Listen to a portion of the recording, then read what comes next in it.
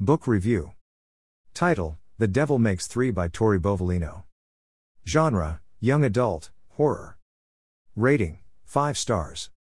The opening to The Devil Makes Three was interesting as we are introduced to Tess Matheson, who worked at the Jessup English Library of her new school, Falk. Falk is a school for very off children, and Tess and her sister, Nat, are only there because her aunt's connection to the school. Tess dreams of playing her cello but has to work in order to support her and Nat because it seems that their father's business has gone under, which is the reason for the move.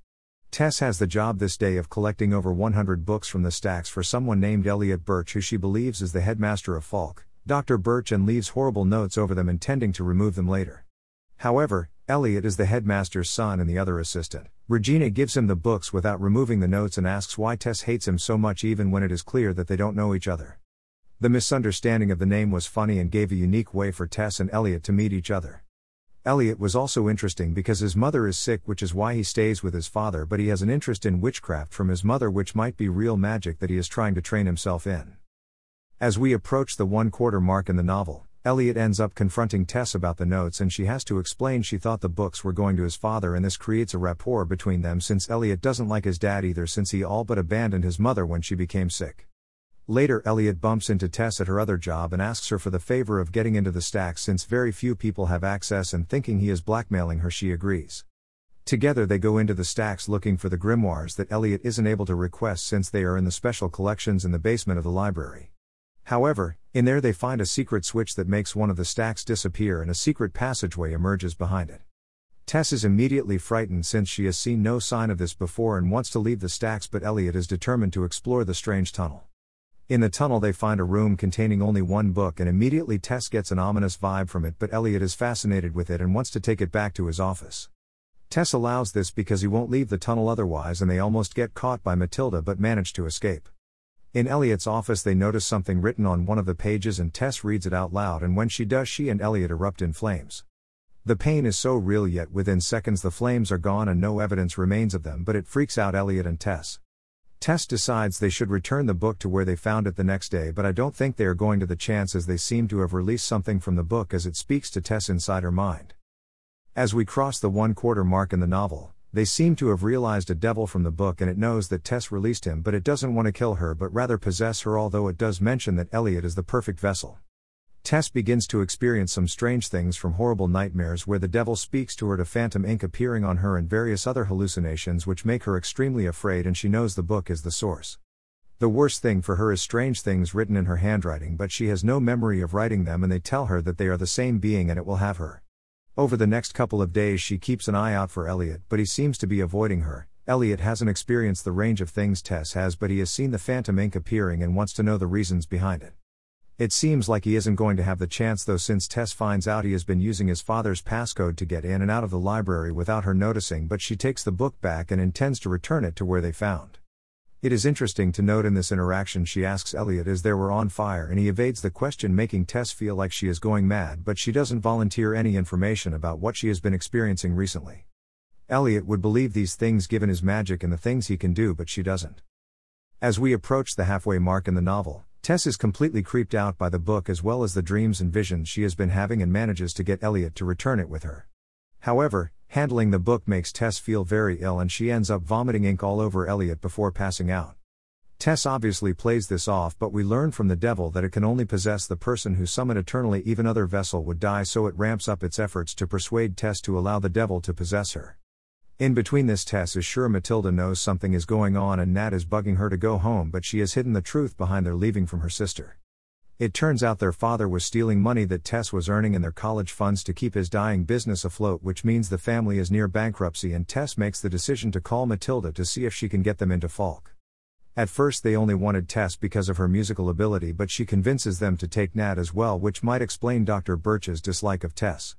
Tess also has several other encounters with the devil where it shows her what her future could be if she allows it in versus what it would be if she didn't, and this almost convinces Tess, but her concern for Nat allows her to pull away, but this isn't the end of that.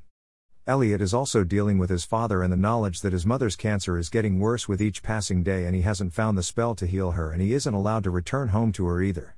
Coupled with the fact he asked Tess out and she turned him down means he is under a lot of emotional pressure, and I think he might try and get the book back if he can. As we cross into the second half of the novel, Things get even weirder when the devil seems to force Tess to cut her own wrist, but she still isn't sure if she is going mad. Her roommate Anna is helpful during this time, keeping an eye on Tess and letting her sleep in her room so the devil doesn't make an appearance, but Tess knows she isn't alone.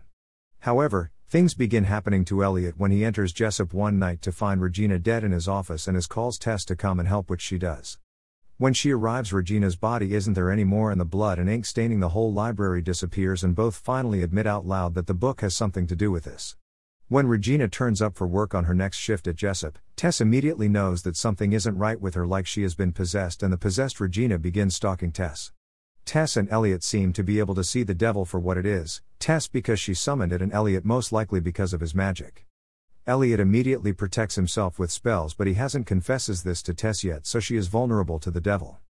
Elliot also begins researching, which is what he does best, to find out what the devil is and how it can be dealt with, and he learns that there was a fire 30 years before, just as Matilda started working at Jessup, and this might be connected to what is happening now. Matilda has made observations that led me to believe she knows about the book and might have had a run-in with the devil decades before, and they may have to turn to her for help at some point. As we approach the 3/4 mark in the novel, the devil gets inside Regina and uses her to terrorize Tess into giving in, but each time she asks Elliot to help her and together they support each other. So when Regina's decaying body turns up at Tess' dorm and she stabs the girl in the heart, so calls Elliot to help deal with the mess, and here she learns of his magic and isn't scared of it like Elliot thought she would be. Afterwards they go to the park and the trust between them is stronger now, enough that both feel comfortable sharing information about their lives that they have kept to themselves for the longest time because they could only trust themselves. They continue their research, but when Tess goes to the library for work, the possessed Regina is there and she ends up confronting the devil and decapitating Regina's body, dealing with the devil for now. However, she and Elliot know they have to ask Matilda for help and confess that they summoned the devil, and Matilda knows all about it. Matilda explains that her husband, Harry, found the book in England and they hid it in the crypt under the library for safekeeping, but the devil was too strong for them. They thought that if they burnt the book the devil would die with it, and this was Harry's final act as he died in the fire, but the book survived. Matilda had to face down the devil alone, but she managed to bind it back to the book until Tess realized it. This time, with Matilda's help and guidance, they are going to try and bind the devil back to the book for good, but Matilda warns Tess and Elliot that it was try and destroy everything they love, and Regina was the start of it, which makes Tess worried for her family. I am excited to see the final showdown and how Bovalino wraps up the novel, since this is her debut book. As we cross into the final section of the novel, the trio have a plan in place. The question is just now whether or not it is going to work. The final section of the book was interesting and it ended was unexpected, as it made Tess into a really strong character and allowed Elliot to come into his full potential without more death and destruction. The devil itself was interesting to learn more about, especially towards the end and what became of it. If you are looking for an atmospheric horror with some gore but nothing over the top, then I'd highly recommend The Devil Makes 3, especially for a debut. It was great and exceeded my expectations. Overall, Bovalino's debut had some amazing character work, a wonderful antagonist with solid motivations and a good resolution, and it was a solid entry into the horror genre, and I can't wait for her next book. Buy it here. Paperback/hardcover, Amazon.co.uk, Amazon.com. Kindle edition, Amazon.co.uk, Amazon.com.